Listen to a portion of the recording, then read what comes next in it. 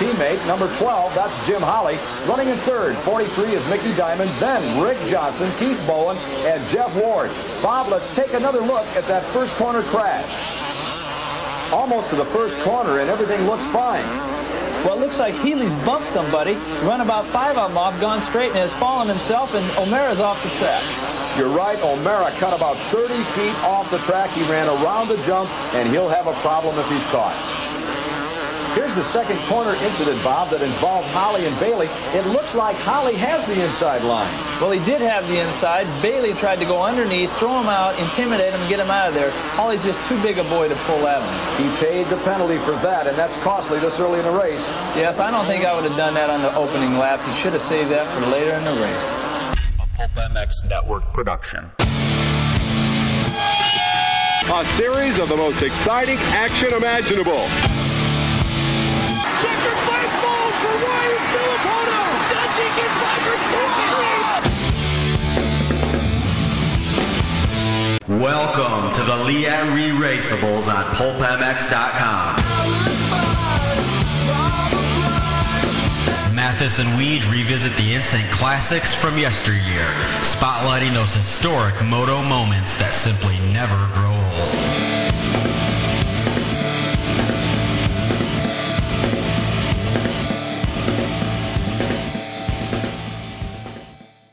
Welcome, everybody, to another edition of the Leatt Re-Raceables podcast. This is 1986 Daytona Supercross. It is a Daytona like no other. We don't see this nowadays. So we'll get into that and more here on the podcast. Thank you for listening. Also, I want to thank the folks at ProTaper, Maxxis, and Scott Goggles, all on board with us for this podcast, and you people for listening. Tell a friend, subscribe. These are a lot of fun to do. And today's guest is Jim Holley, talking about his career best Supercross finish, which was this race, 1986 Daytona. The man gets fourth because he's Jim Holley, and he's awesome. So thank you for listening. Different people ride for different reasons, yet there's a common denominator that binds everyone who puts their body on the line for the sheer enjoyment of it. And this is what Leatt offers as a brand, whether it's the neck braces, protective wear, helmets, goggles, riding gear, and more, motocross stuff, mountain bike stuff. But what Leatt really stands for is a promise of things to come. They are in the business of making sure that you have the confidence and equipment to push yourself faster, harder, and further than you ever thought you could go. Leatt.com. We got a discount code. Email us using the contact form on pulpmx.com, and we'll pass that code on to you, and you can save with Leatt. Of course, the Motor Concepts guys running Leatt. Freckle, Mitchell Oldenburg, really underrated rider, running Leatt. Vince Freeze, of course, Leatt as well. So please check that out. Leatt.com for more information. We'll send you the code to save some money.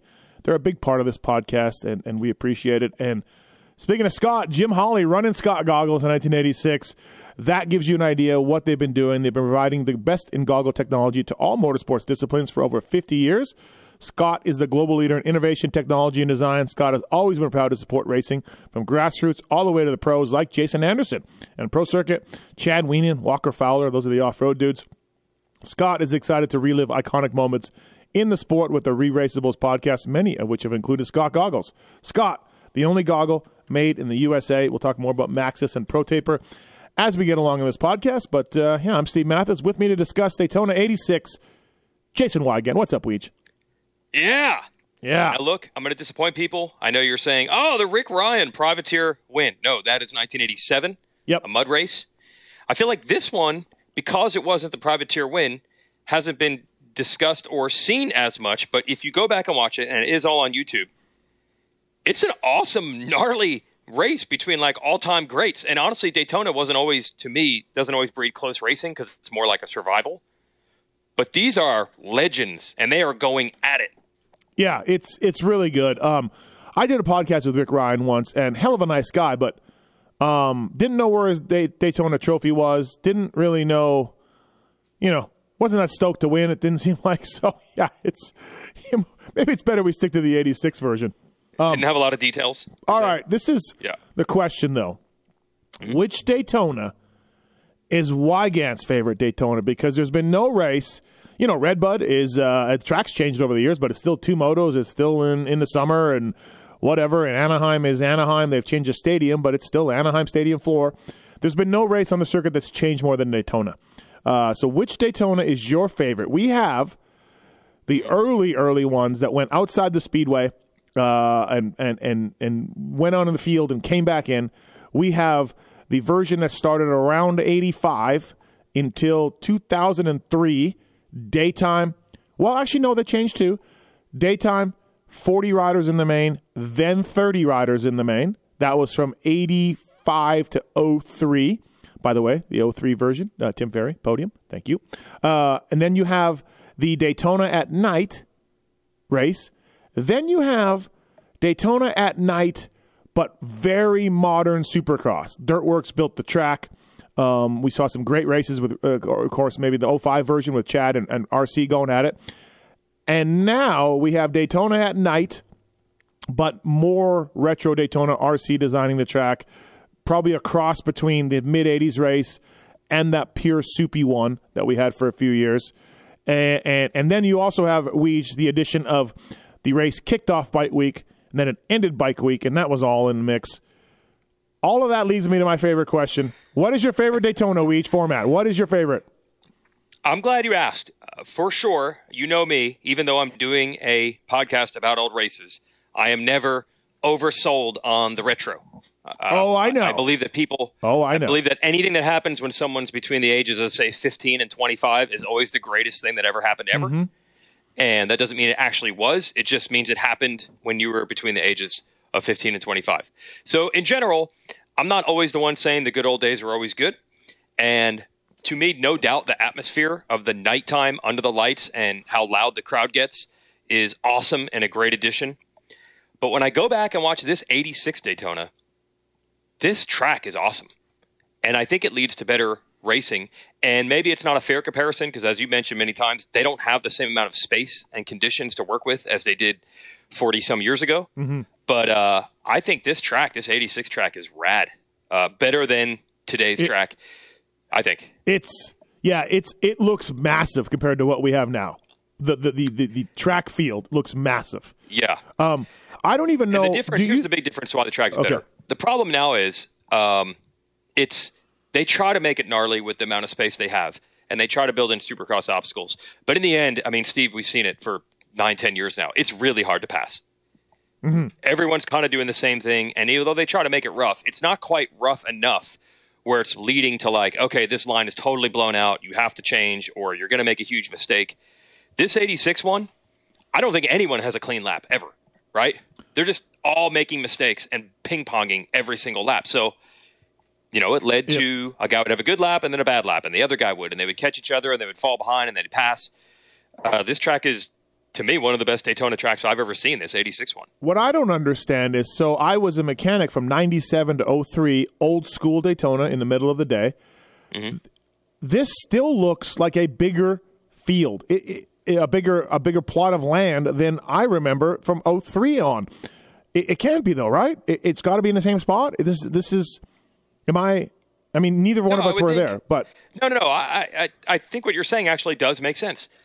Why wouldn't every say 5 or 10 years something happen that would encroach? They add in more pavement on the car track. We know, for example, they've widened the pit lane, right? The pit lane for the cars is wider than it was, so you lose a little bit of grass there. You would think as the years go by, they just decorate with more stuff. There's more sprinklers, there's more pavement, there's more stuff, and it just keeps shrinking that space. And it probably didn't all happen at once. It's probably like, if you look every 10 years, they lose 10%, and then they add something else and lose another 10%. Because this looks wide and massive, this 86 Daytona. This is, it compared to what we have now. So this, and 40 guys on the gate, a back row start. And there are dudes everywhere in this race. It's nuts. It's just like wherever these guys are going, there's races, there's riders. Right. And another thing that makes it hard to compare track to track is, they're doing it on 1986 level bikes, and everybody wants to talk about 2 strokes and 4 strokes. But I mean, the main thing that's changed is we know the suspension is just massively better in 35, 37 years. So maybe I'm looking at it and thinking like, dude, these guys are ping-ponging because the track is so rough. But they are 1986 motorcycles. Yeah. At the same amount of travel, 12 or so inches, and that's about it. Right. Yeah. Can you imagine what RJ's forks are compared to Chase Sexton's forks today? No. Yeah, absolutely right. So, right. Yeah, this is a really good race, and again, it's in the middle of the day, and So this is your favorite Daytona? I think this is the best looking track. I do love the nighttime atmosphere. I really do. Yeah. Maybe I'm biased because I'm there and I'm the one that's actually like getting the fans to cheer as the announcer. Sure. But I feel like that nighttime in Florida is pretty awesome. Daytime can be a little miserable sometimes. Look, you hate all retro gear. You hate all comparisons to retro stuff. As you just spoke about. But does it at all warm the cockles of your heart to be the voice of Daytona Supercross? I had always thought watching Daytona on TV before I went to it, I'm like, the racing's not that good. The track's really a compromise. Why do they always make this such a big deal? But until I actually went, then I realized how awesome it is. But what I'll never know is I've only gone as the announcer. I've been the announcer since 2008, but I never went before that. So I have no idea. You never went? Yeah. No, because it was always, I'm at Bike Week to do GNCC. So the previous 7 years I went to Bike Week. Oh, wow. Dude, the amount of times that Davey's brother Timmy, one year, this is amazing. He said if we picked up trash at the Florida GNCC, he would bring us to Daytona. And what he meant by bring us, I guess, was drive by it. And then we drove like 8 more hours, and then we're in Georgia for the second GNCC to pick up more trash. He actually that was the type of trip I was on. Oh, wow. Okay. So I don't know. Like, it does seem amazing and awesome, but then again, I've always been the announcer, so I'm probably biased. My first year was 97. I was working for Ty Birdwell. 30 guys in the main event, and Birdwell was a 24th to 25th place guy every Saturday night, so not a lot of mains. We would just be right outside the guys that qualified each week. He made a few, but this was a 30-man main in 97, and we got right in, no problem. Stepped in, so that was nice to have the main event. Once there, he looked exhausted, but it didn't matter. We were in the main. 99, I go there with Red Dog. He's a Florida guy, past winner in the 125 class. Big race for Red Dog. He doesn't make it out of the heat. In the semi, he's in position, and we're running these Jeff Emig Racing chain adjuster blocks, And I don't know what happens. I have no idea why. The torque of the motorcycle, or perhaps it was something to do with my shitty mechanicking. The wheel goes sideways. The aluminum chain guide breaks and shears, and the wheel goes sideways and locks up. And now we're going. And now we're going to the LCQ. We put it in, though. We put it in. So that was good. Okay. Yeah. Was it a bit of a scramble? Oh, that yeah. Seemed like some serious damage. Oh, yeah. And then all the family and friends were there, and I'm like, this is not good. But he got in. I think he got 11th in the main from the LCQ in 99. So anyway, that was a couple of my Daytona stories. But wow. But this, always a fun time. And, of course, razzles afterwards. There's lots of things going on in Daytona. Yeah, I'm glad you brought that up. Not razzles in particular, although, hey, it's part of the deal. I have memories of being at Bike Week and around Daytona. So I guess what I would do here is, we would have done the GNCC in Florida, go to Daytona and hang out, and then have to leave. I have memories of Bike Week before 2008. So I guess we would go and hang out for a night or two to see it all and not go to the race. Because I remember that first year I was announcing, I was like, I can't do this now. I can't go stay out till 3 in the morning. Because I actually have to work now. Yeah. So, Daytona Bike Week, we've probably said it a million times. Steve, I know you don't like the Supercross race itself anymore. Yeah. But any fan, you owe it to yourself to go to Daytona at least one time to just experience the whole darn thing. Well, it's a shell of what it used to be, that's for sure. But it's still something. Yeah. Yes. It's still pretty good. It's still pretty good, but it used to be, I slept in a box fan there, and just Harleys and, revving and crowd everywhere. It was nuts, right? So, well, you mean at the Speedway itself? Yeah, just all around the Speedway. Yeah, that's the thing. Bike Week is still big, but it's not Speedway centric. It's all, as somebody figured out, the Harley guys are more interested in the $1 beer special, 2 miles away than anything the Speedway's got going on. Right. So it's still a big week, but yes, it's not going on necessarily. The Speedway's no longer the hub, I guess. So 86 Daytona, we're going to have Jim Holley talking about it. Career best Supercross finish for Jim, and as you're going to hear, he was still upset. It's still not great. He didn't get on the box. So that's how Jim works. It's odd, but that's how Jim works. So but 4th for Jim. He ran second. You're always perplexed by this. If 4th is your career best in a 250 Supercross, wouldn't you be so bummed to be like, That's the difference to me being able to say I got on the podium once. Like, that's a pretty big difference. I could see why you'd be bummed on that. Jim just, I mean, he wasn't on the level of these guys. He just wasn't. He was a privateer hero that got a factory ride this year, Yes, be bummed you couldn't be on the box because he did run second for a little bit, and he actually went for the lead at one point in this race. But Jim's attitude is hilarious to me. I see what you're saying. For him to get a podium, like he's in a battle with Ward, Johnson, Glover, and David Bailey. Right. So that's what you're saying. Like, third's going to be tough. Going to be tough. Right. Absolutely. Third's going to be tough. Yep. Ward, Johnson, Glover, Bailey. Right. Third's going to be tough. But this race, this is RJ sort of, obviously he was really good before. He won the 84 title. He almost won the 82 title. But he joins Honda in 86. And now this year, 86, this is Bailey, RJ, just 1-2. Just, RJ getting the better of him a little bit, but David certainly being right in the mix. These two guys and an Osho, kind of the third place guy, they took over this year. First year of production rule, and RJ is already kind of a hammerhead, really in shape, really gnarly, and he just took his game to another level at this point. Yeah, we did cover the famous 1986 opener in Anaheim. That was one of the first shows we ever did, and we had Jim on with that one as well. So we had thought that production rule, we'll always wonder, me and you, if we were doing our jobs back then, like there would have been so much off-season talk of those trick works Hondas were gone, and how's that going to affect things? I'm sure by the time everyone got to Daytona 2 months later, they knew it wasn't going to affect anything because Bailey and Johnson are the two best guys. You could tell, though, when you watch this TV show that they said Johnson, I think, had won 3 of the first 6, which sounds good, but not unbelievable. Mm-hmm. But you just got the vibe. Do you agree watching that TV show? They're like, he's the dominator. He's the guy. They're all trying to solve RJ. Yeah, it's Larry Myers and Bob Hanna, and I'm guessing this is a one-off for Hanna in '86 because I don't remember him doing any other races. But this is a Daytona one, which was promoted by a different group, by the Speedway people. Right. So I imagine it was a brand new deal, and Bob had just signed with Suzuki, and Bob get in the booth.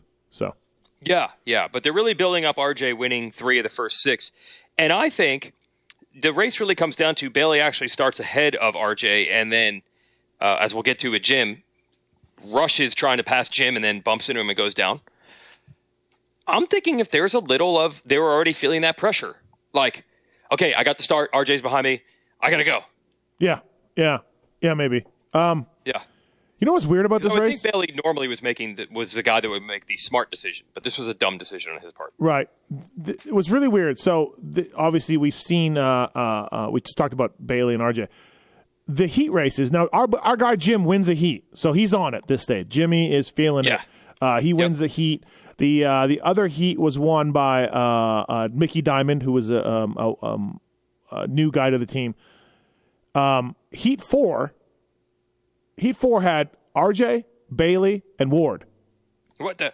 Yeah, I don't know how. I have no idea how. I don't know how they decided this. I don't know what went on, but basically, 3 out of the top 4 guys were in one heat together, and the other heats were won by Diamond and Jim and Glover. Glover and Osho were in the other one, but it's just weird heat race order, But well, I do remember, yes, Supercross used to have 4 heats. Then it was down to 3. Then it was down to 2. Yeah. I feel like on most nights there was always this weirdo heat race, or even 2 of them, that it was like privateers could win a heat. Well, because this one had 40 guys and then 30 guys, right? Like when I was doing it, when I had 30 guys doing it, it was 3 heats, 3 semis. You know what I mean? So wow. It was and what normally we were already doing 2 heats and 2 semis, but because they took 30, this race was longer. Yeah. But anyways, the heats were stacked. The 4th heat was stacked. The other one's not so much. Our buddy Tom Carson made the main via the LCQ. Then the last guy in was Doug Dubach, so that was pretty funny. And Russ, Yamaha? And Russ Wageman got in through the LCQ too. Father up, Robbie and RJ. So good job to Russ Wageman. So the start comes, and like you said, Glover takes the whole shot. Glover is number 4 at this point, and he had a really good year in '85. 86 was okay. He got hurt. Then 87 he got hurt again. Then 88 was his last year. He was 44. So it was a tough start to Glover's or tough ending to Glover. But at this point, he took the lead. Our guy Jim was second. And as you said, Bailey tried to force it, and he goes down. And it looks like he's 66th Like, there's so many guys that Bailey's around at this point. You're just like, well, he's out of this one, you know? Oh, yeah. Yeah, I couldn't believe watching it back. You're like, okay, yeah, he's done. He's going to get 10th or something. This would have to be one of Bailey's best races. He doesn't win, but he is going so fast. Yeah. And by the way, you can tell, look, they don't always look fast when you look back at racing 40 years ago. A lot of it, I know you've made fun of like 20-foot tabletops so they can barely jump on those old bikes. There are times you're watching Bailey and some of the jumps he's doing where you're like, yeah, he still looks fast. Yeah, looks really good. Absolutely. Right. But yeah, so he goes down, and Jim's going to talk about that because he kind of forced it in on Holley in turn 2. So we'll ask Jim about that. Glover leads early. RJ gets him. Glover's got this line in the whoops that is just horrific. I don't understand. Brock's an all-time racer, and he just keeps taking this left line in through these moguls, and I mean, guys are going so okay. So you get past once, all right, I get it. You get past twice, I get it. But Brock, still not changing that line. So that was pretty good. I know. And so Hannah and Myers as the announcers, and you can tell they're doing this after the fact because they know everything. 100%, right? Yes. Like Larry likes to point out that Glover's using that left line that's slow even before he gets past. Mm-hmm. So then each time he gets past Larry Myers, I don't know what he's thinking. Just killing him. But it is pretty slow. It is slow, to be fair. Yes, it is slow. He's getting past almost every lap. Yeah, it's not great. And you expect Glover, being such a great champion and being such a great rider, to look over and be like, oh, you know. Yes. Ward's really good. Still to this day, it's unbelievable that Ward never won Daytona. The fact that Wardy never won Daytona when it was hot and humid and gnarly and everything else is amazing, but he never won Daytona in his career.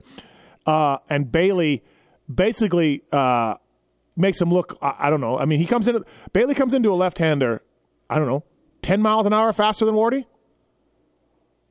Yeah, Wardy's on the outside. Yeah. And Bailey just comes right in, feet up, cuts the inside and collides with Ward. And actually, Weege, I don't know if you're aware of this. When we were talking about it earlier, Wardy's chain came off, so Wardy DNF from that crash.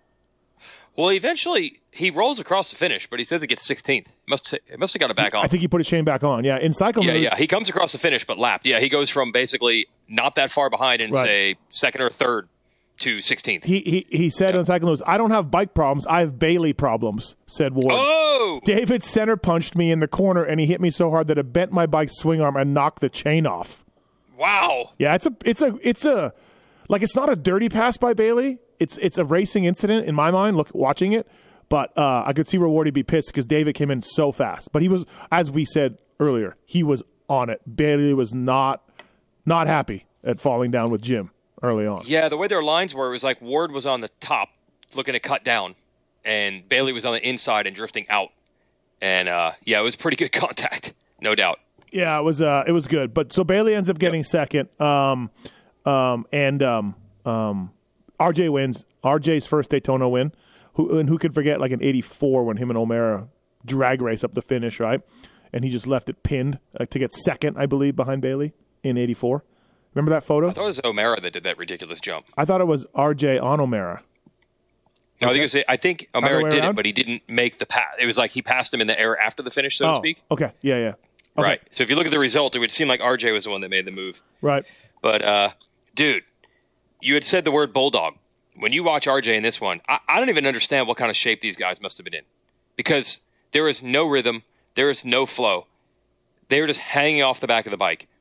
And just, it looks like they're riding rodeo style. And you know, that's 8 seconds. When Glover was leading and RJ was behind him, I was watching them because it was 12 laps. This race was 12 laps. And I was watching to see if they were tired. And honestly, maybe it's an uphill to school. I walked uphill to school both ways type of thing. They didn't look tired, dude. They were standing up, sitting down at the apex of the turn, getting back up. Both guys looked, and this is late, right? Glover leads. RJ gets him semi-late, maybe just, They looked great. They looked both in shape. Oh, and the beating they're taking. Yes. The track is so rough. There's no flow at all. What I mean is no flow. It's like there's just random bumps. Yeah. It's not like these are whoops or this is a double. Yeah. It's just here's a bunch of sandy bumps that are just being spread everywhere. So the bike is kicking left and right. Yeah.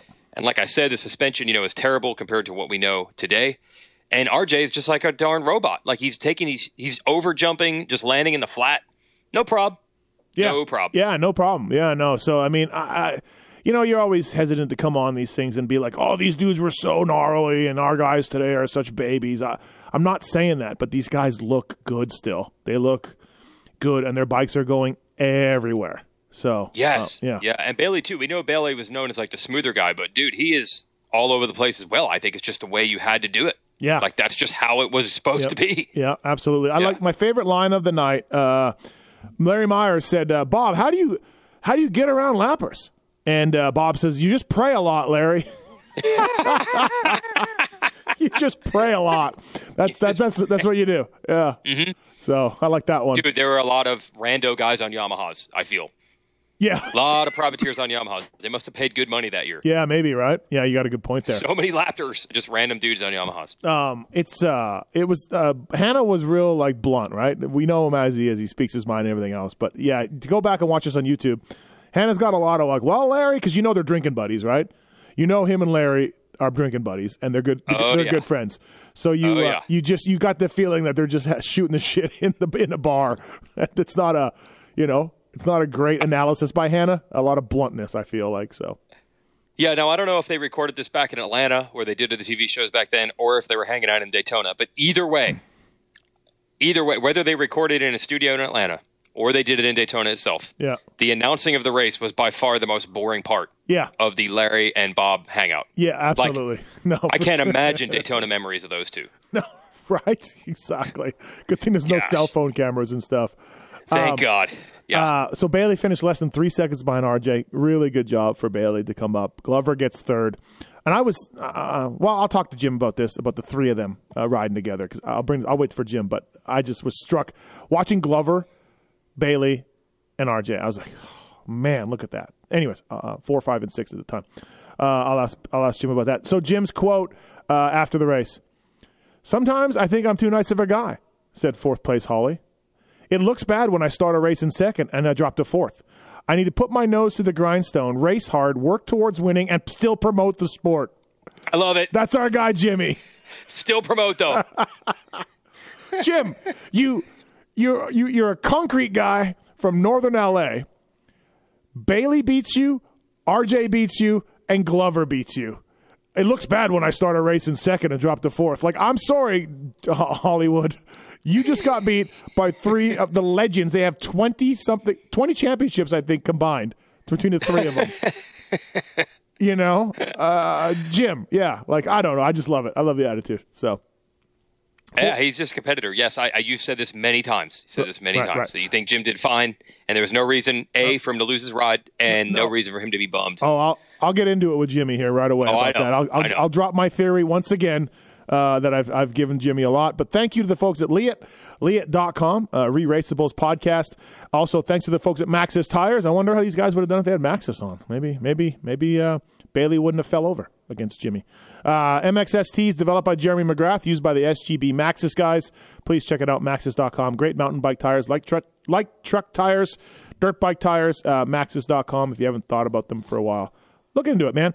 So thank you to Maxxis and of course, the folks at Pro Taper, whether it's the original bar from way back in 1991 that they patented with Damon Bradshaw and those guys, or the newest ACF bar, aluminum carbon fiber. It's the lightest 1 1/8 bar out there. J-Mart's running this right now. It's the first carbon fiber reinforced aluminum handlebar for motocross. It's got the carbon core system in it. That's what makes it work. And innovative control and design brings motocross bars into the modern era, providing more space for controls, mapping switches, and electric starters. You think any of these guys had mapping switches or electric starters, Weege? Oh, God. But you know what? These are cool bikes, dude. These are cool bikes. And the sound of two strokes and all that, it's still cool, but no, definitely don't have that stuff. ProTaper.com for more information on that ACF bar. Star Racing Yamaha, Rockstar Energy Husqvarna running ProTaper bars and sprockets and chains. And, of course, our buddies at Scott Sports. Bevo doing the goggles back then, I'm pretty sure. And also, of course, Maxxis and Leatt. So, all right. Jim Holley's goggles, right? Yeah. the goggle choice for Jim Hollywood Holley. We still got the categories. Now Jason Anderson, everybody. Yeah, we still got fire. We still got the categories coming up, which is always a fun time. But let's talk to Jim Holley about 86 Daytona on the Leatt Re-Raceables, and we'll be right back after this. And now, as promised, Daytona 86 on the Leatt Re-Raceables. We have the man in studio. His career best in a Supercross finish. A really good day for him that day in Daytona. It's Jim Hollywood Holley. What's up, Jimmy? How are you, man? No, just having a great time. Yeah, Daytona. It's always a great Supercross. Yeah, it's something else. And this is about, obviously Daytona has gone through some different iterations over the years, and we're at the point now where it's a 22-man event at night on a basic Supercross track. Maybe not as much as it was at one point as far as pure Supercross, but this race is the middle of the day. It's 40 guys. It's like an outdoor motocross. It doesn't get any different from Monster Energy Supercross of 2022 than Daytona 86. Yeah, I think the only thing that is the same as Daytona back when I rode and now the current Daytona is the track is changing the lines each and every lap. Yeah. You got to move around. The ruts get deep, the sand, everything. Mm-hmm. So that's the only thing that's the same. I mean, riding a Supercross with 40 guys out there, you start running into, but it was a little bit longer track, but still you had to deal with that a lot. This one does not go outside the speedway. You did some of those too, where they left the speedway, right? Well, they went over the pavement. Pit road. Yeah, we actually crossed over it.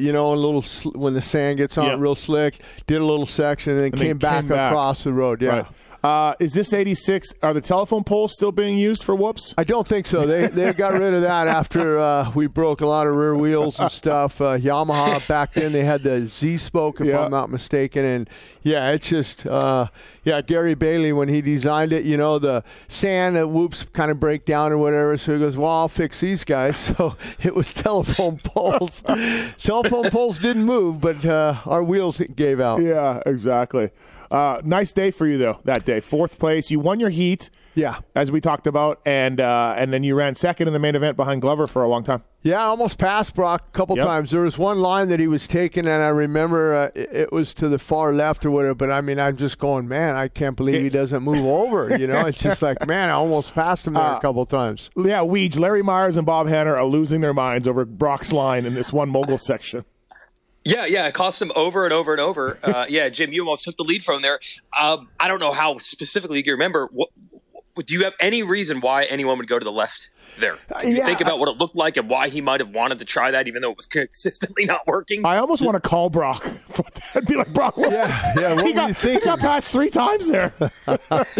Well, I mean, every time we came up to that section, I saw him veer left. Under my Arai helmet, you saw a big shit-eating grin on my face. Man, I'm going, all right, he's going to hand this thing to me, but I just didn't quite have enough to get him. But yeah, it's just like, Brock, okay, the first time, no problem. You got a bad line, you get past, no problem. Second time, okay, Brock, well, maybe. Yeah. He's one of the all-timers. He's got tons. He's got more championships than all of us. But on that line. It was bad that day. It was bad. Hey, how much of when we go back and watch this race, and this is what you were alluding to, Steve, with how different Daytona is, I mean, how much was it like trying to plan, I'm going to jump this and hop over that, or just I have to just pin it, hang off the back, and hang on? Yeah, it's just exactly what you said, Weege. You just had to pin it and hang on. I mean, those tracks were so rough and so gnarly. I mean, that was one that everyone really looked forward to, but they really didn't like racing it because it was a difficult track to get around on.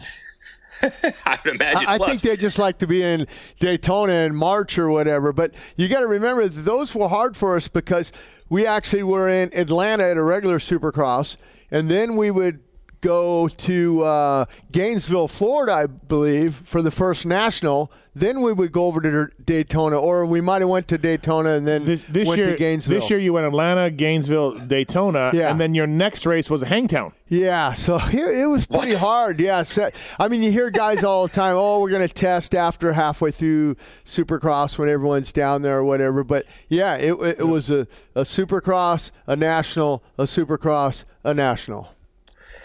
Did you guys hang out in Florida? I'd have to imagine at least with Gainesville and Daytona, if not Atlanta. Did you guys hang out there for a couple weeks? Yeah, we did. Yeah. What did you do? No like sense in going hotels back. and rent a track or something? Just test and kind of set things up. But there was no flying back and forth. I mean, you're already on the East Coast. Just stay there because a lot of times it's hard with that time zone change. Even though it is only 3 hours, I know it's really hard when you go across the pond or over to Japan or Australia or whatever. Those time zones are really hard to adjust. But I think that for the most part, everybody, Yamaha guys, Keith McCarty and everybody, he was our team manager, they had it set up where they had testing for us to do and stuff. And everything evolved around, how you did at Gainesville. If you weren't happy with the bike, then, hey, let's set up. But, I kept trying to tell the guys that, we're testing back here in Gainesville soil and stuff, but that's not going to be hard pack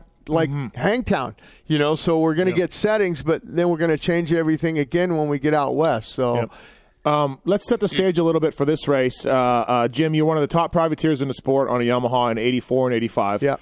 You're right there. You're 5 to 12 guy, right behind factory dudes. You get a factory Yamaha a ride in 86.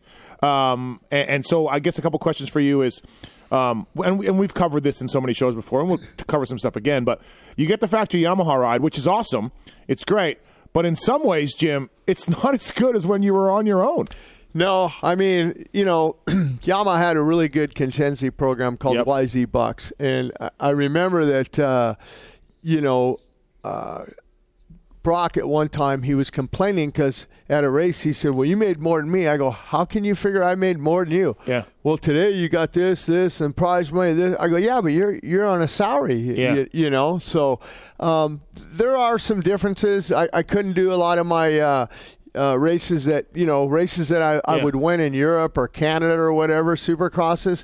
Those paid good money, and they were cash. So there was no 1099 on that money. That went into my safe, So I couldn't do any of those because Yamaha wouldn't let me do those. Oh, you might get hurt or this and that. And so, in that aspect, it was a lot different than being I couldn't do what I wanted to do. What was your salary? Do you remember? I think it was like 60 or 70,000, something like that. Yeah. So a nice step up there, but but then you were stuck to sort of factory rules. Yeah. And this is the era of the first year of production bikes, so everyone was supposed to be fairly equal. But was your bike better in 86 than 85? Like just with the extra sort of knowledge of factory stuff? A little bit. We had a wide variety of different cylinders and combinations we could test that were coming from Japan, where I really didn't have that before. My dad was doing all the cylinders and porting them and stuff. Was your dad your mechanic in factory? Yeah. Okay, so they just kept them, they just rolled it all over. Well, and the 86 YZ250, a better bike than the 85? Yeah, for the most part. Yeah. But I mean, competing against the Hondas and stuff, those bikes were just, I mean, it's like a Ferrari versus a VW Beetle. It's just we were behind. Those Hondas were pretty good, and I remember everybody. Weege, you remember this in the magazines. Everyone's like, Honda's advantage is going to go away once they go to production bikes. It probably got bigger. Yeah, it didn't. Yeah. I mean, if you look at 85 results, they weren't as good. They got better in 86 Honda. And I think, Jim, we talked to you a bunch for the Anaheim 86 show. And I was like, were you guys excited? Like, this year we're going to get them? But you were like, nah, we knew Honda was going to have it figured out. No. We were never like we were – I don't know how the best way to describe that. Like, when you go into a situation and you know that – you don't have the right equipment. It's like, if you're building a house or something, you don't have the scaffold to get up to the top, but you got a ladder and you got to climb up and down the ladder all the time. You get to the top and then, you fall down, you get back up. It was one of those deals where the Honda guys had a forklift to take you up to the top and walk on the scaffold. Yeah. But I give you guys credit for back then, because here's what not just you, but a lot of guys of your era would say, even RJ when he was on Yamaha, or Glover who did it for years. You guys just owned it. I mean, what can you do? Yeah. I mean, if you want to race a motorcycle, for a way out of your contract in 4 weeks. There was no setup. Like, my setup was off. It was like, I got beat and I got to ride harder. Right. Yeah. That's it. Right. And RJ, don't forget, RJ beat Lachine in 84. Yeah. Outdoors on a production based Why is he 250? Yeah. You know what I mean? Yeah, so it can be done. Glover beat Bailey in 85. Right. So it could be done. Sure. Well, that's what I'm saying, Jim. I feel like you guys put it more on yourselves. Like, my bike isn't as good. I'm not going to bitch. I'm going to try to beat them anyway. Yeah, I mean, what good is it going to do to complain? Then everybody's unhappy with you and this and that, and it's just this is what you have and deal with it. And if you don't like it, then tough shit.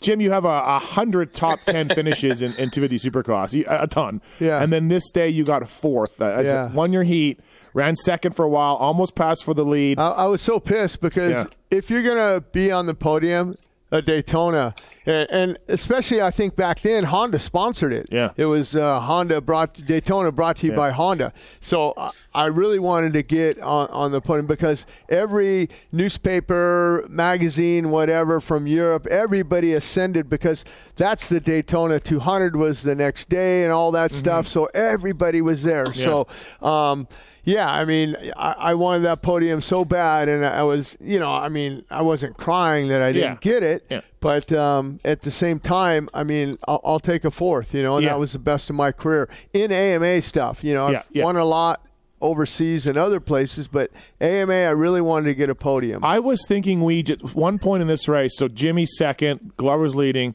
RJ gets him, Wardy gets him, right? And then there's like a battle with Glover, RJ, and Ward, right? And Bailey's coming up from an early race mishap where he tried to get by you. Right. And they're all 3 guys are in the shot. It's number 4, Glover. It's number 5, RJ. It's number 1, Wardy.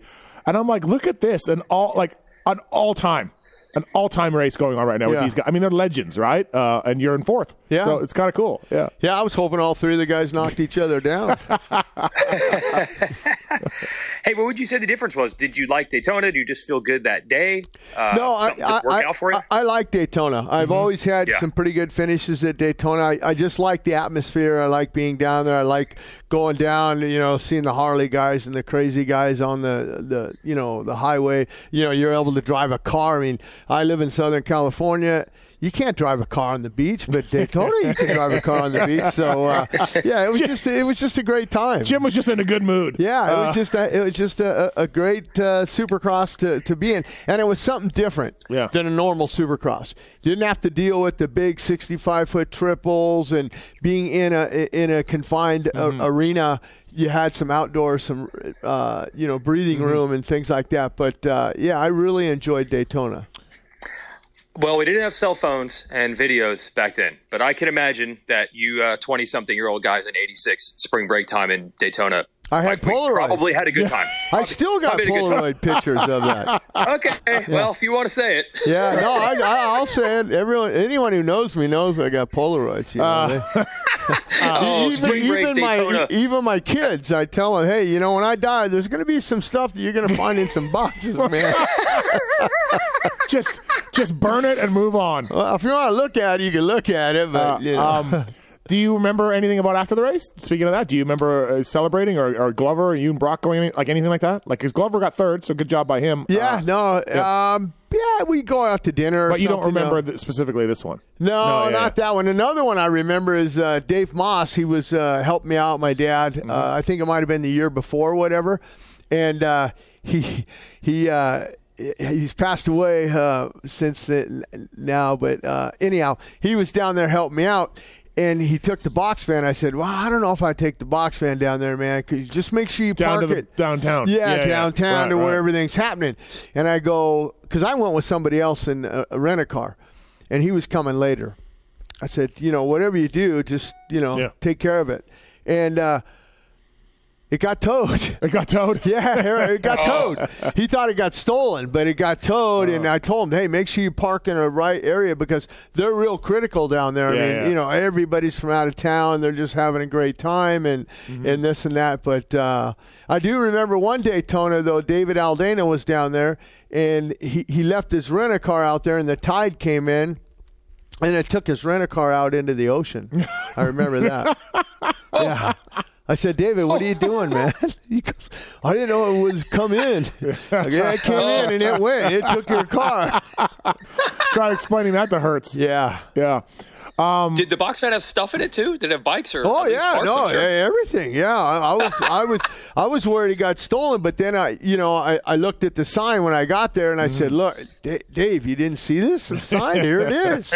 Call that number. Right. I guarantee you they got it." And we got it within an hour or two of it being towed. But I mean, think about the crime wasn't bad around there or whatever, but I mean, think someone could have at the towing yard just could have popped that lock and just took the bikes and everything, and I would have been screwed. Yeah. I just imagine there was a lot to be had. 1986, 1980s Florida spring break, bike week. Great times. Jimmy's in a great mood. Yeah. Jimmy's just happy. Yeah. Your factory in '86, like we talked about, like full factory, your teammates Glover, Bowen. Keith, Bowen passes you in this race actually and goes down. He watered and himself. dude, you almost hit his bike. Yeah. Oh my God.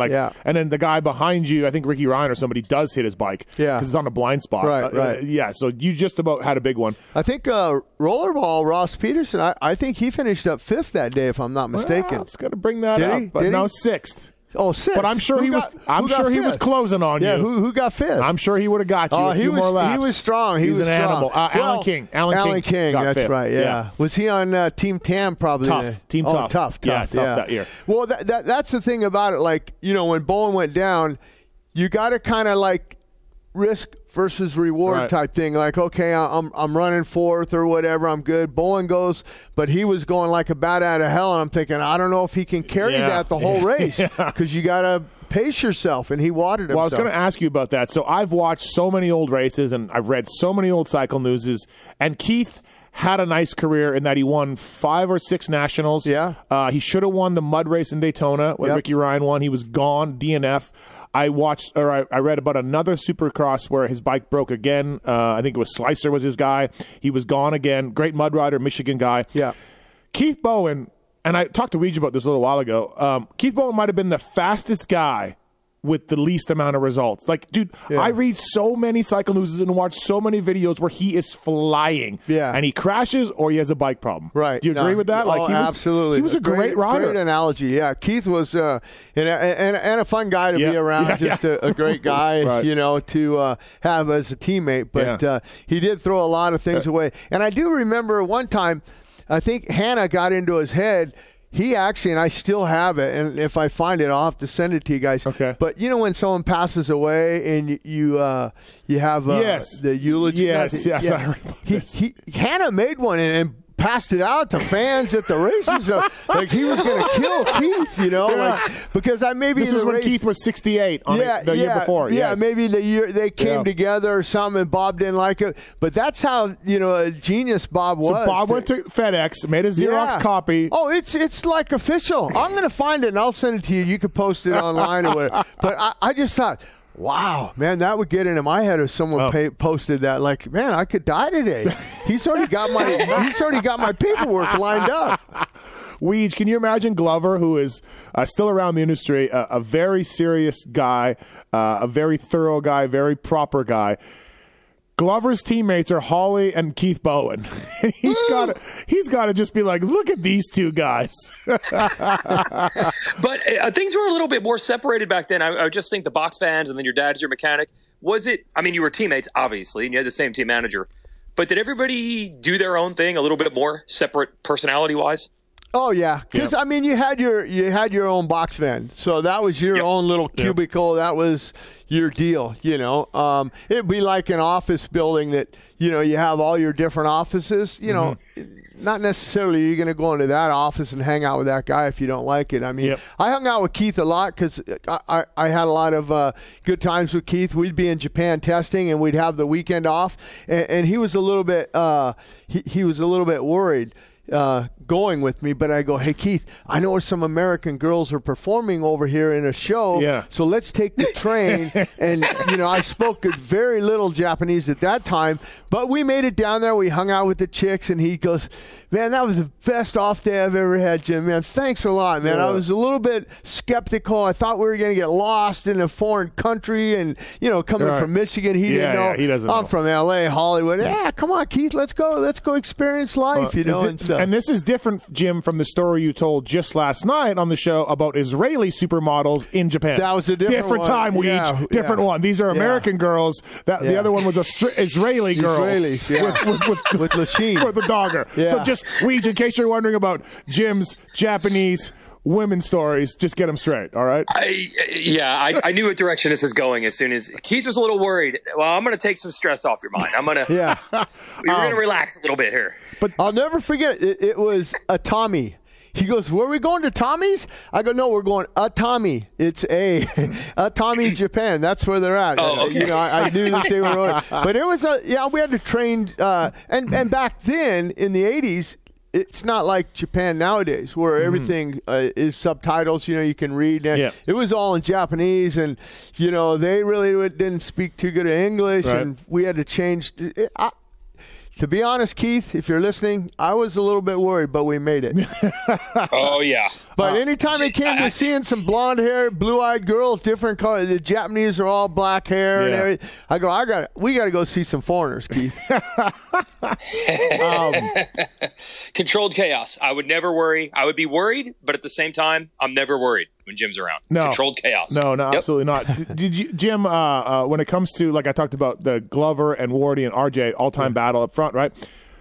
Did you always feel like, and like nowadays, look, some of the privateer guys, and even in my era when I was a mechanic, like Nick Way was a privateer guy when I worked for him in 2002, but he was all the guys, Jeremy and Ricky, and all the guys like Nick Way, and they talked to him, and it wasn't a case of like, hey, we're a factory guy, you're a privateer, beat it.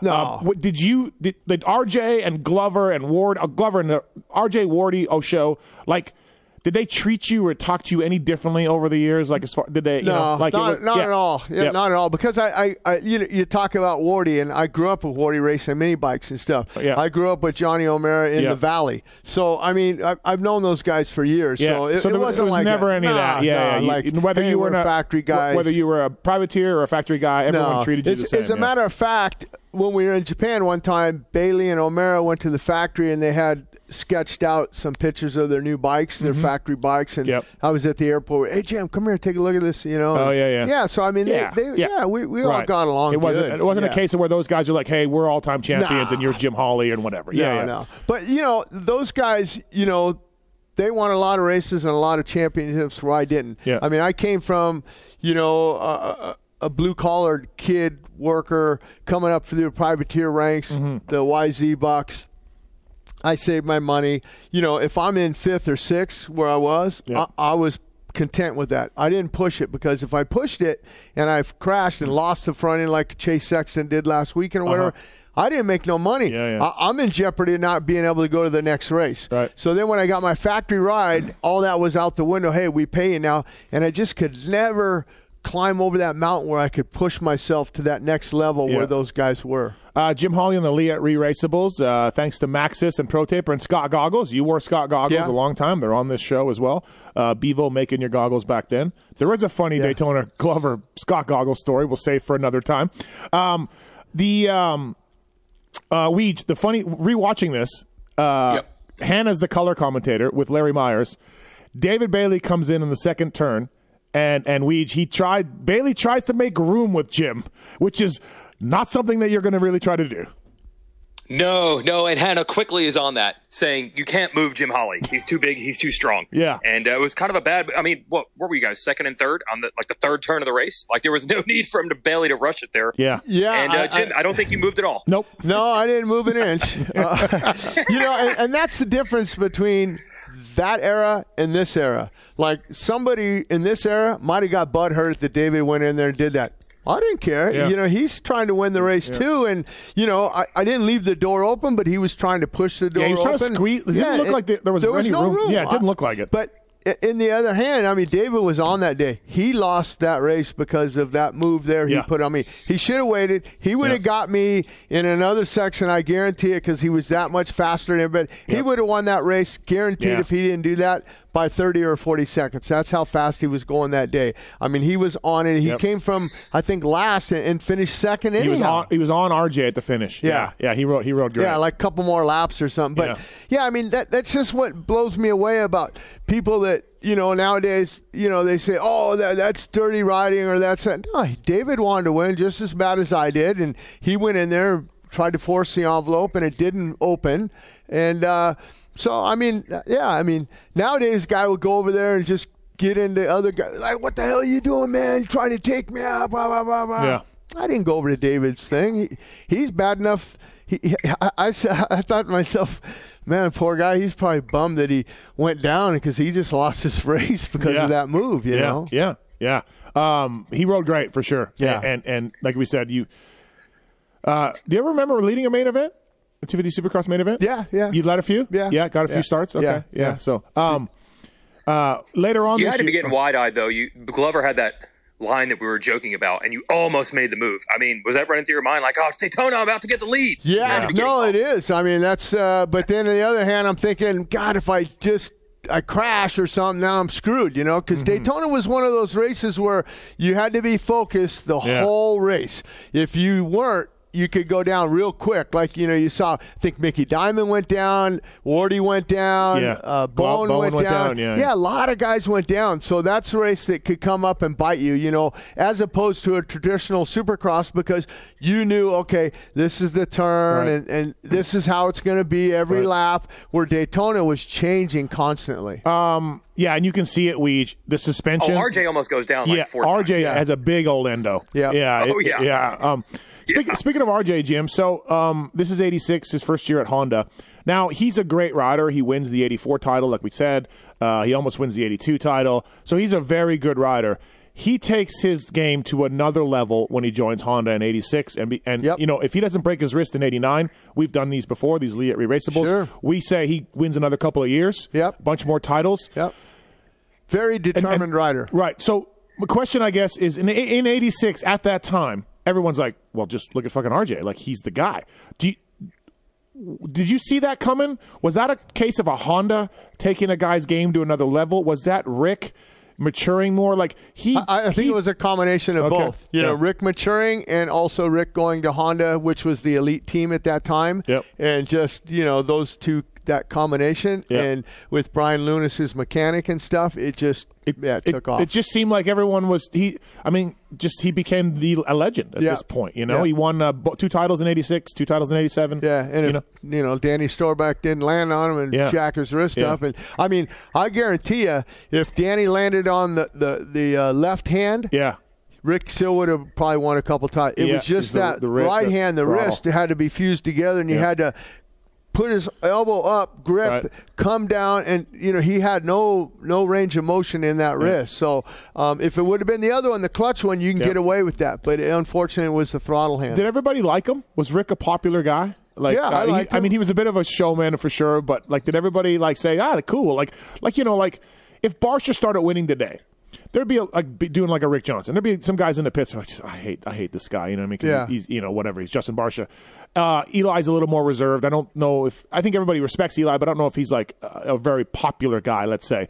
But if Aaron Plessinger started winning, the pits would be everyone would be super ecstatic. Yeah. So where were we at with RJ winning at this time? I mean, everybody was.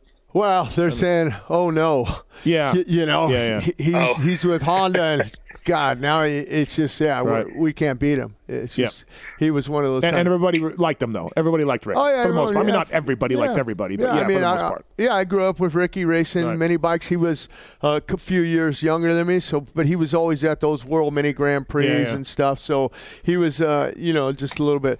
But one time I did see Brock. He did have a really good time in Japan. It was me and Brock and Ricky and I think maybe a couple other guys. We went to a Shakey's Pizza. Okay. And remember Shakey's Pizzas? They had your hats all the way around the whole thing. Well, we took all those hats down and we were just smashing them over our heads. The poor little Japanese guys were just going nuts, and we left them. We paid for everything. Don't get me wrong. We paid for everything we destroyed, how many yen it was. 10,000, 20,000 yen, whatever we paid. But I remember Brock was in on that one, and like you said, Brock's like Eli Tomac. Yeah. He's kind of to himself. But he cut loose that night. He did. Brock. Okay. Yeah, I remember that. Yeah. Jim has a filing cabinet in his mind of Japan stories. This is what this guy's story was in Japan. It's with that guy. It's just never ending. Just open the filing cabinet. And Glover told us one time he had a Honda contract in '85 and he didn't sign it and just didn't do it. One of his regrets. He could have gone to Honda in '85. Yeah, I think he was loyal to Yamaha like I was loyal to Yamaha. I think that he kept thinking that they were going to make changes and they didn't make the changes that he wanted or to make that bike better. I mean, I remember one time Brock came in and at a race and man, he just let loose on the engineer, the Japanese engineer. Really? Yeah, this bike is just a piece of shit. You guys don't know what you're doing, blah, blah, blah. And just went, wow, man, poor little Japanese guy. I thought he was going to cry. There was a story of Hacken Carlicus trying to dig a hole and bury his bike at one time. Yep. Your dad was but that's my point here. Dude, 5 bad races these days, and dudes are looking at other teams, and is this guy going to leave? Yeah. You guys gave it like 5 years. Yeah, I mean, we stayed. The only team that I had left was Can-Am. I did leave Can-Am halfway through the season, but it was mutual. It was both of them because they had, after my rookie season being with Yamaha, a few races, then Mugen and all that stuff, then I got a Can-Am factory ride. And I said, well, your teammate? Juan Benavides. Oh, and John Martin. Yeah, well, Johnny was on the off-road side of things. Yeah. Johnny Martin, Alex, and Jeremy's dad was on the – I remember testing in Gainesville with him. He'd cut out a loop, and I'd be on the motocross track and stuff. But Johnny was a good guy.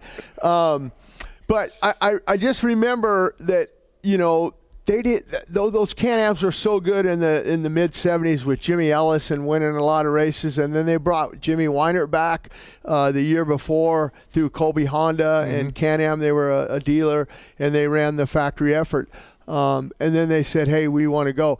And I just the bike wasn't the Japanese had just.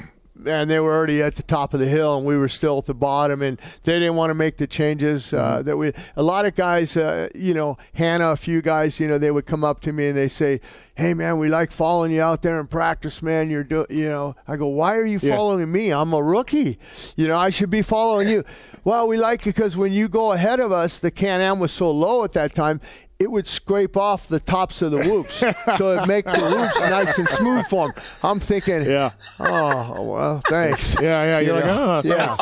And then the one time we told Can-Am, and I was so excited, it was the Kansas City Supercross. Flying Tigers, we went down to the shipping and picked up the new bike. The new bike's here, the new bike. Yeah. We told them, hey, you got to raise up the cradle of the frame. It's way too low. We're not dirt track out here. We're motocross, supercross. We got to get it up. I got the bike right. I went to kick it. I couldn't kick it because the frame hit the thing. I had to bump start the motorcycle like a dirt track. They just left the ratio the same and put the frame up. Yeah, exactly. and I just, I stalled it in one of the races. I'm trying to push start it in a super. I just, there was a lot of things that finally led up to. I don't know if you remember the Can-Ams, but they had on the backbone of the. Frame, they had the inductions where the air would go in and push the air into the airbox. Right. Well, that would work back then, but now we're jumping in Supercross. We would rake out the frame. Poor Juan Benavides at Saddleback, he busted off a front end. Oh, jeez. And then we had to gusset it all. It was just, and Can-Am just said halfway through, they said, you know what, we'll pay you the rest of your contract, and, but we're going to keep John Martin, and that's it. Yeah. Yeah, I think Johnny finished out with him. But strong motor, though. So 86, 4th at Daytona. This is the Liat Re-Raceables. 86, LA Coliseum, 5th. Yeah. 6th overall in Supercross points in 86. Yeah. You know where I'm going with this? I lost my ride. You know where I'm going. And Weege, you've heard this story. You get 6th in 250 Supercross. You get 8th in the 500s. You're 5th in 250 motocross. Okay. Great year. You were number 10 overall. Yeah. You were number 12 to number 10. Yeah. And you lose your ride. Yeah. I was paid to win races. Oh, God, Jimmy, just stop it. Just stop it. You guys, this is the whole point. You don't get mad when people hit you. You don't flip out when your bike is inferior. And if you get 5th in points and you lose your ride, you don't flip out over that. Like, it was a hard era back then.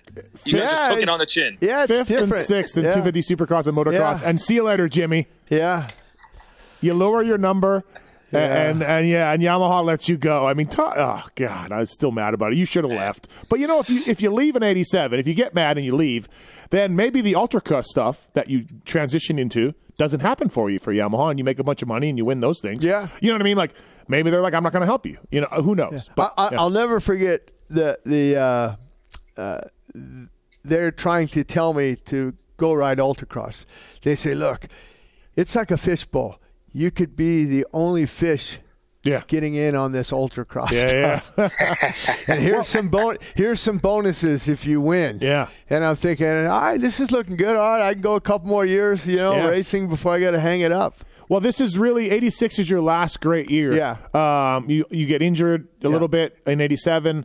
You go to Ultracross. You start doing part-time I stuff. think 87 was my last year AMA. Yeah. I was done. Yeah. And I remember because I went to Canada, and I think it was Montreal. I didn't win that year in 87, but I made good money, money, because I won Montreal Supercross 88 and 89. Yeah. But 87, I drove all night to get down to Binghamton, New York, and I raced the 500 National that day. I can't remember what I got, but anyhow, that's back when you lined up in the payout window and they paid you cash. Mm-hmm. And I opened up my envelope and I had like $300 or $400. And in the other envelope from Canada, I had thousands of dollars. I said, oh, this is my last national, guys, my last AMA race. I'm strictly going to go do international events now. Yeah, you did a few results, but it was just a part-time thing. Yeah. So 86 was your last great year. And that's a key right there, because if you did stop totally, then the other promoters around the world won't call you. So I had to do a couple AMA stuff to, kind of keep my name out there. Right. Hey, I remember, Jimmy, I don't know if you remember this, but 88 Anaheim. You jumped some quad in a heat race and took the lead, and I think you even fist pumped in the heat.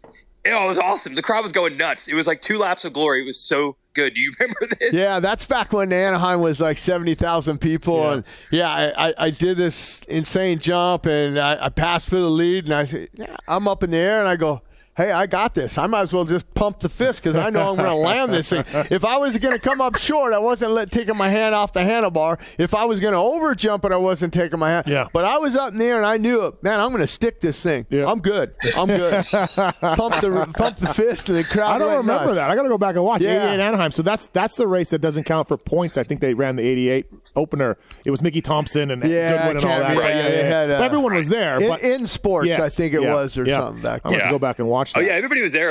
You took the lead. It was awesome. How did you maintain your relationship then? So you're off the factory team in 86, but clearly you kept the Yamaha thing going. So was it like you were a support rider in 87 and then in 88? Yeah, I got bikes Number and parts 10. and stuff. Number 10. Yeah. Number 10, nothing. No salary. Bikes and parts and bonuses, real good bonuses. And ridiculous. Ridiculous. Yeah. Who's 6th place in Premier Class points in Supercross right now, everybody? Steve, do you know? Who's 6th? Who's 6th in points? It's Cooper Webb, isn't it? No, Chase Sexton is 6th in points right now. So that's how the game has changed. Right. Yeah. Chase Sexton is making over $1 million a year. And Jimmy gets fired. But the difference between Chase Sexton is he led all the way until a lap and a half to go, and he's won a Supercross before, and he's right. He's the guy, I mean, at 6th, he shouldn't be there. I mean, he just unfortunate. Paid to win, Weege. Paid to win. I'm trying to help you out here, Jimmy. Come on. I know. Yeah, He's not having it. I appreciate it, guys. But yeah, great year, 86 for you for sure on the factory Yamaha, and like I said, you followed that 4th up with a 5th at LA Coliseum. So things were rolling for you a little bit. Yeah, they were. Yeah. I mean, I'm going to go with you, Steve, a little bit on this. Yeah, I did get the rug pulled out from underneath me. Yeah. Because I think that I could have, now that I got a year under my belt, now I know how the game is played. Now I know what I got to work on to make it better for 87. How old are you at this point? You're 24, 25. Something like that. Like I'm saying, you're not still young. Yeah, they're not letting you go because you're older or anything. No. You're still in your prime of racing. So I mean, what are you going to do? You're going to feel bitter and be pissed off and mope around and stuff. That's not my demeanor. I'm a happy-go-lucky guy. I have fun. I mean, look at with the broadcasting that I did. When I retired from Feld, COVID hit. I didn't work. Budget cuts. What am I going to do? So So they call me and they say, hey, can you do the track walk thing for 5 or 6 rounds? Absolutely. I get to hang out with you guys in the press box last weekend in Minnesota. So, I mean, what am I going to do? Say, screw Supercross. I'm never going back. I'm not going to do this. I'm not going to do that, No, I'm not that type of a guy. You know what a good year in 87 was rollerball. He did, Made the podium at Binghamton, Redbud, Hangtown. Oh, rollerball, a good year in 87. Ross was a great rider in the outdoors. He was really strong in the outdoors. Took Jimmy's he probably was angry for you, and then he took it out on everybody else, the rollerball. Thanks, what Ross. It was. Lee at Re-Raceables, 86 Daytona. Thank you, Pro Taper and Scott and Max's Tires. Anything else, Weege, about this race? Well, I would love more Japan stories or Daytona stories, but maybe some of them have to stay off the air. That's for Kiefer After Dark. We can't allow this. We can't allow you two to combine forces. Oh, no, they did last night. We did last night. Oh, no. I've never been on one, but it was awesome. And we had a beautiful girl, Talon's girlfriend. Yeah. I'm going to call her his girlfriend. They I don't know. His girlfriend, but she was on too. That was awesome. Yeah. Jim, you're made for those moments. You're put on this earth for things like this. What's Mark's? Mark's, yeah. He said, hey, this is the most I've seen Jim get excited. He did. Mark's is like, Jimmy's face has not been this excited all show long. So, all right. Well, good day for you in Daytona. Congratulations on all your success. They shouldn't have let you go. I know. I'm going to continue to pound that drum forever. We just probably heard me say it 14 times. I'm going to tell my kids, Weege, when I die on my headstone, Yamaha should have never let him go. Yep. That amongst other things. You got a lot to explain. There's no doubt. You got a lot to explain. 86 Daytona, Lee at Re-Raceables. Thanks, Jimmy. Thank you. Good stuff for Jim. He's a beauty, as you know, Weege. You've worked with Jim, and he was dude, 5th and 6th and 6th in the 3 series in 86, and he loses his ride. That's all. That's all I'm saying. That's it. Well, this goes back to my point on the retro stuff. Like, I love the way these bikes look. I love the way these bikes sound. This is right around the era when I was a kid and I was starting to watch this stuff. So I absolutely have a soft spot in my heart, and many things are awesome. But we tend to forget the things that weren't, which is there were not even close to the same amount of factory rides. I mean, you could say in a normal Supercross main now, 16, 15 of the dudes have like rides and they're making money and they have practice bikes and practice mechanics. 15 guys, probably no prob. 14? Yeah. I'm not talking about the Cade A-Ray level guys. I'm talking about the Rocky Mountain ATVMC guys, Brayton. Like, these are not even full factory teams, all that stuff. No, I read it was way better back in the day. That's what I'm getting at. Everything was better back then, and now the sport is dying. Dude, there's like 8 factory rides available total. Yeah. So, if you get 6th in the series, you're probably getting the boot. Where now, if you get 6th in the series, you're awesome. You're fine. You're still making good money. The sport is not dying. The sport is actually bigger than it was back then. I know that sounds insane because if you were 18 years old in 1986 and you had an 86 CR250, it was the greatest thing ever. I get it. But most of the guys in this main event are privateers making no money or contingency money. Yep. It's better now. Yep, it's better now. Jim's great, though. 4th place for Jim, Daytona 86. Jim, you showed him a photo of him getting run into by Bailey. Yeah. And Jim even had a technique to not get knocked down. He did, didn't he? Yeah. He said, you have to have your right shoulder really strong. So when the guy runs into you, his left arm collapses and pulls his own clutch in so he'll fall. That is amazing. You learned that? Do you think you learned that with roller? Probably. Yeah, probably. The gnarly battles. Yeah, I would say so. All right, should we get into categories?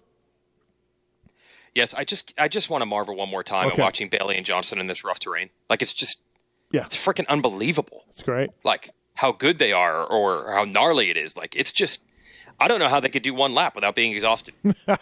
It's a whole nother level. So I just want to say that again. Okay, thank you. We can't find the top 40 results from this race. We need to call Doris at the AMA or somebody. Yeah. There are just 20 results in Cycle News, 20 results on the Vault, 20 results where anywhere I looked. I really want to get the full list of main event guys, but we can't. But that's all we got right now. So, 86 Daytona.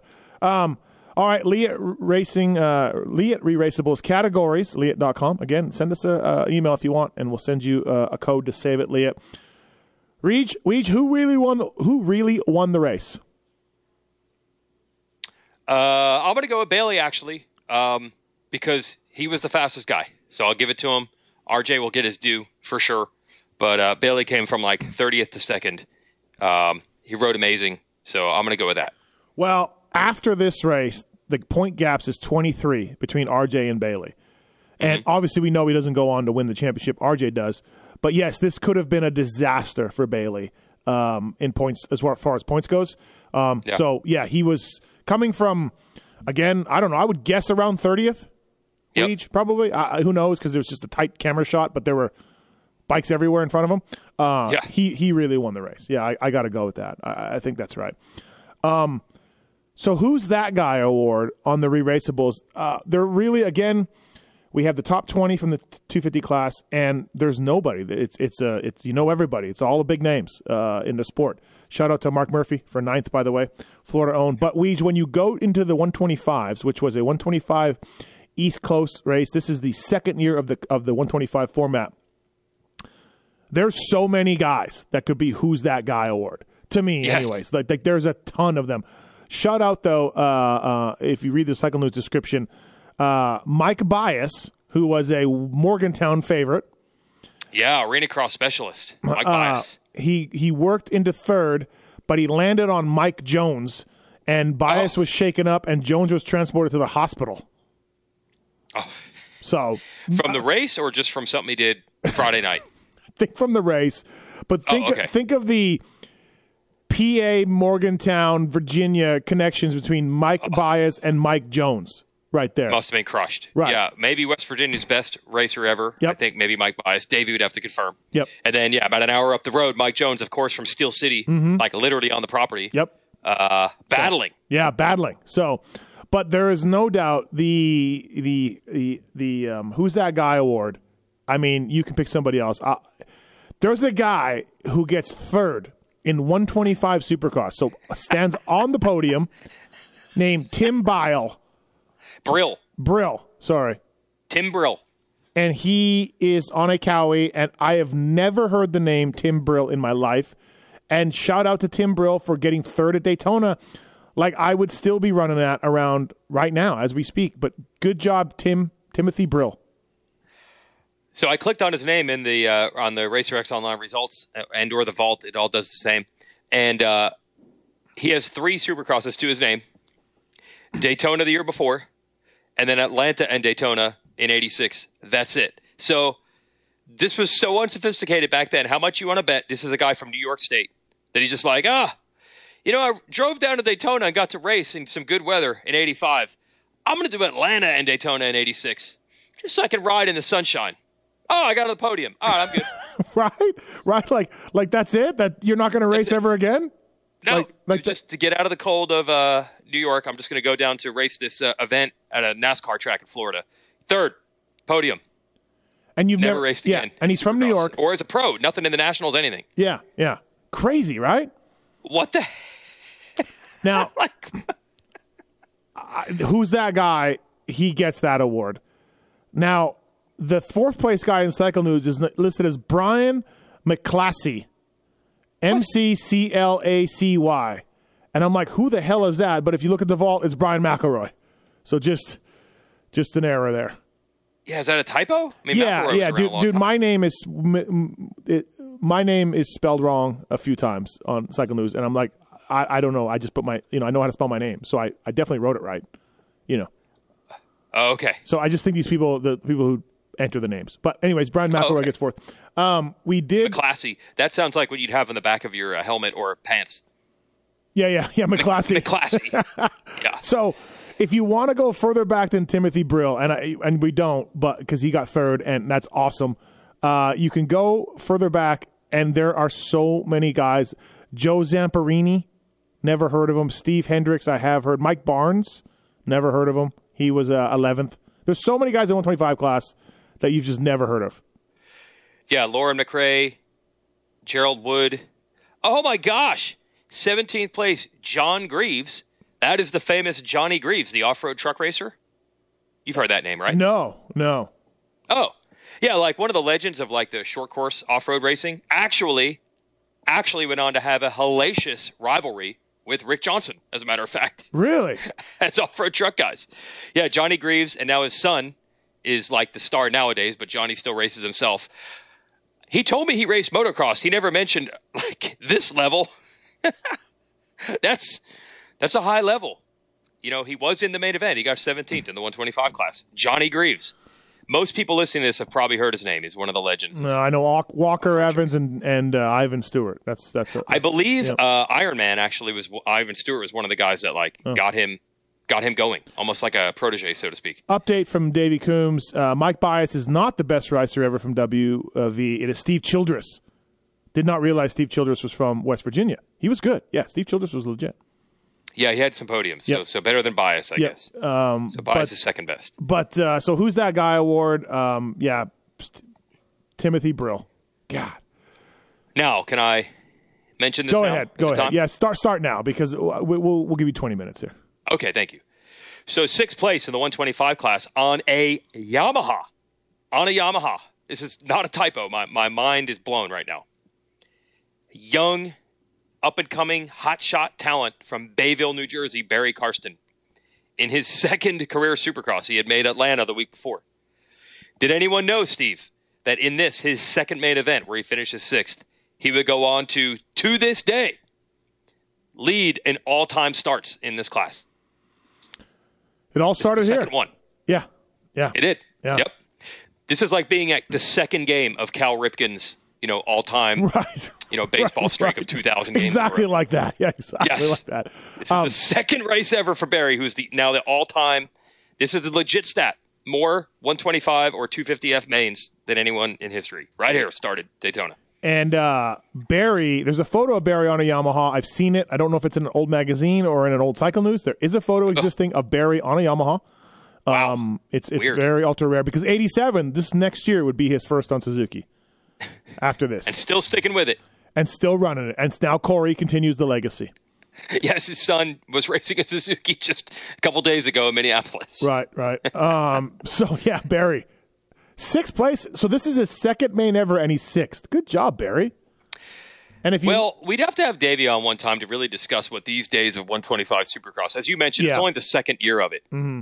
I think it very much was the East and West. Like, don't you feel like it very much was like an almost local, regional level?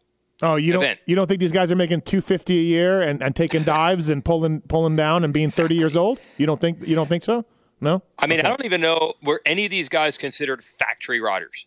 I mean, Titchener's in there on a Cowie. I'm sure he was like a Team Green guy. He got second. Yep. Yeah, Schmidt he's wins not the West. Right. But I don't think Titchener, he's not Wardy's teammate. No, none of them are, I don't think. No. So it's come a long way. Lit Kid Award, Liat Re-Raceables. It's only one guy in my mind, but who you got? Oh, who's yours? Oh, Bailey. Flow orange JT stuff that he wore in Anaheim. He wore it again this race here. Yeah, flow orange stuff, JT, ALS helmet. Can't be beat. Cannot be beat. Bailey, by far. You know what? You've heard me just talk about how I'm not all about retro. Yes. And because of that, I wasn't all about that JT revival years ago. Oh, we know. But I have to say, Bailey's gear is freaking good, man. Yeah. I never thought I would pick JT, but I can't. Like, RJ's Fox stuff always looks good. It looks good in this. But he's just wearing blue pants and a white jersey. It's nothing special. No. He's running the red and blue. He's running the USGP look with no matching jersey. Well, yeah, the pants are blue. Is it have red? No. They're half red and half blue. Oh, I'm only watching from the front or from the back. Sorry. Yeah. They're half red and half it's all blue. Okay. They're red on one leg. I'm almost positive. But the point is, he's just wearing like a plain white jersey. Yes, just Bailey's with a plain white jersy. Right, exactly. Yeah, so, Bailey's stuff is good. I rarely do this, but I'm going to put JT at the top. JT Racing, congratulations, Lit Kit. By far, right? Holley running the O'Neill, Scott, and 2022, Holley still running Arai, Scott, and O'Neill, in case you're wondering. Oh, yeah. The most loyal guy in the industry. Right. And Yamaha, of course. Well, as we talked about, like if he had ditched him because he got pissed and threw them the middle finger in '87 when they dropped him and got on a Honda, which was a better bike, there is no doubt, then maybe Yamaha doesn't help him for Ultracross, and he makes tons of money in that, when he kind of ends up being done in Supercross motocross. So, maybe there is something to what Jim was saying. Well, Jim, to this day, like I was talking to him at Glendale a couple weeks ago, and he just picked up a new bike from Yamaha. Like, it's been a long relationship. They might have, quote-unquote, fired him for the factory team, but he's been in the family and has gotten, he's trained riders for them, which I'm sure they paid. Yeah, Jim's done just fine with Yamaha, even post the factory ride. Lee at Re-Raceables category, where's JT? Is he born yet? Is he born right around now? No, he's not that young. I'd say he's 7 years old. But what are the chances? JT's probably there. Why not drive over? Frank and Cindy are there for sure. Yeah, if it's 7-year-old 100%. JT, why would you not go to Daytona? Why would I would? How much time we got here? All right, last category. Wow, this one's the Jacob Marsack Award for the rider who did the best that you have no idea. I mean, automatic. We should actually name it the Timothy Brill Award. This should be renamed the Timothy Brill Award. What is it about Daytona? I mean, the Jacob Marsack Award comes from good point. Daytona. I never thought of that. Right. Yeah, Daytona, where dreams come true. The only way that I think Marsack holds on to the category is because he did it in the 250 class, 450 class, and Brill did it in the 125 regional. But so let's keep it with Jacob Marsack. But we'll take a vote with the committee and see if they want to rename it the Timothy Brill Award. The more surprising result that you had no idea happened. So I'm going to go, look, outside of Brill, that's, like you said, it's a regional class. It's very hit and miss and all that. So good job for Timothy Brill. But I'll take my guy from the 250s. Okay. And I'm going to go with Johnny Greaves, finishing 17th at the Daytona Supercross, which I had no idea he raced at that level. It was quite a few. Made some nationals. Spring Creek, 1984. Spring Creek, 85. How about you, Johnny Greaves? You need to be a little less modest about. Yeah, I raced dirt bikes growing up. That's kind of what he said. Yeah, he said he's into motocross, raced motocross growing up, but never mentioned I had a pro license and I made nationals and Supercross mains. Do you think that maybe this is not the right Johnny Greaves, or it has to be? It's even from the same town and everything. Oh, okay, got it. Yep, from Wisconsin. Well, I would be tempted to go with Rollerball. The Canadian hero, but he got 6th, and he's made the podium in outdoor nationals. So, I don't think that that's a legit guy to go with. So I'll probably go Mark. 6 is pretty good, dude. 6th is good, I know. And Alan King got 5th. Alan King, a very, very underrated rider. Trying to do a podcast with him for 2 years now. Not interested in doing a podcast. Has no desire. Multiple people have asked him. Alan King does not care about my stupid podcast. Okay. So can't really get Alan King on to talk about it. He was one of my favorite guys growing up, and especially I felt like he got kind of robbed out of that Suzuki ride after he won Carlsbad in the early '80s. But King has gotten second in nationals before. Supercross was not his forte. He won Hangtown on a Team Tam bike. Alan King did. But I'll probably go Mark Murphy. Mark Murphy was more of an outdoor guy. He's a local Florida dude. 9th place in this race. He was one of Jim Holley's buddies. They were really good buddies. I'll go Mark Murphy because he was more of an outdoor guy and a 500 national guy at that. So I got to think in 1986, if you're Mark Murphy and you get top 10 at Daytona and you're from Florida, this was awesome. Had to be. So I'll go Mark Murphy for the Jacob Marsack Award. But honestly, it's Timothy Brills. Yeah, he needs all awards. He needs both. Tim Brill getting 3rd should be the sweep of all awards here. Even Lit Kit. I don't know what gear he had on, but he probably was Lit Kit. Let's just give him everything. The only reason to take a little shine off Timothy Brills' 3rd is, McElroy got 4th, Mark Melton 5th, a rookie Barry 6th. Jones and Bias are in the hospital, it sounds like. It says Turpin. Tishner had a 28-second gap on Brill. Yeah. So Turpin won by 18 seconds. Tishner beat Brill by 28 seconds. So, again, not shitting on Brill's podium, but I'll just, Any quotes from Brill? No quotes from Brill. Brill did not say, yeah, I'm retiring. I'm good. I'm done. I'm never going to race another professional race ever. I talk about my 4 Manitoba titles incessantly. Can you imagine if I'd gotten 3rd Oh my God. In 86 Daytona 125 class. Oh my God! And even though I got beat by 28 seconds by Ronnie Tishner, it doesn't matter. I mean, unbelievable. So I feel like Tim Brill should be running this thing all day long. But all right, everybody, good race, good day in Daytona, 86 Daytona. Jim Holley, career best Supercross finish, 4th place. A really good race. Thank you to Liat. Scott, Max's Pro Taper, Weege, anything else? Race, according to the banners on the side of the track, was on USA Network. So things coming full circle. Oh, yeah. Surprised USA Network when Supercross had to move back over there this year because NBCSN is gone. Surprised they didn't bring up some old Larry Myers, Bob Hanna footage. Yeah. It's where it all started. Yeah, good point, right? Here we are. Started right here. Yeah, exactly, right. All right, man. What about we joked about it with Holley. What about when Bowen goes down? Let's just know that flagging, this is not a new problem. Oh, yeah. Jim comes. Bowen goes down, his bike's laying on the back of like a giant mound that no one can see. And then it just becomes a thrill ride. Yep. Yeah. And Keith, actually, we should have brought this up. Keith just bails on getting his bike. Like, I'm out. Yes. I am out. Yes. And then there's 4 or 5 guys managed to, at the last second, escape. But some dude on a Cowie gets absolutely launched. Yeah. And they don't say who his name is. They don't care. He just launches into the stratosphere. He's done. Yeah, yeah. About the worst possible spot that you can park that you can crash. I mean, so yes. And also, if you go back and watch, I tried to slow-mo it and figure out who the number is. Oh, you did? Okay. RJ, I couldn't figure out who the Cowie guy was. Then RJ comes across the finish, and there's a guy that's behind him that's lapped and does like a huge cross-up pancake. Nice, good job. I don't know. It's just like I'm pumped that I got to the checkered flag. Or maybe if I do a whip, they'll think I got second. Like maybe because Bailey comes rumbling across. Yeah, This guy does a bigger whip than RJ after he gets lapped. Nice, like it. Yeah. Shout out to that guy. Shout out to that guy. I wish I could tell the numbers, but obviously the footage is a little grainy. Yeah, it's not great.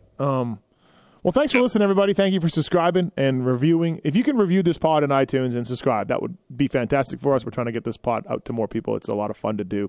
And, of course, thanks to the legend that is Jim Holley for doing this. All right, Weege. Good times. See you guys. See ya.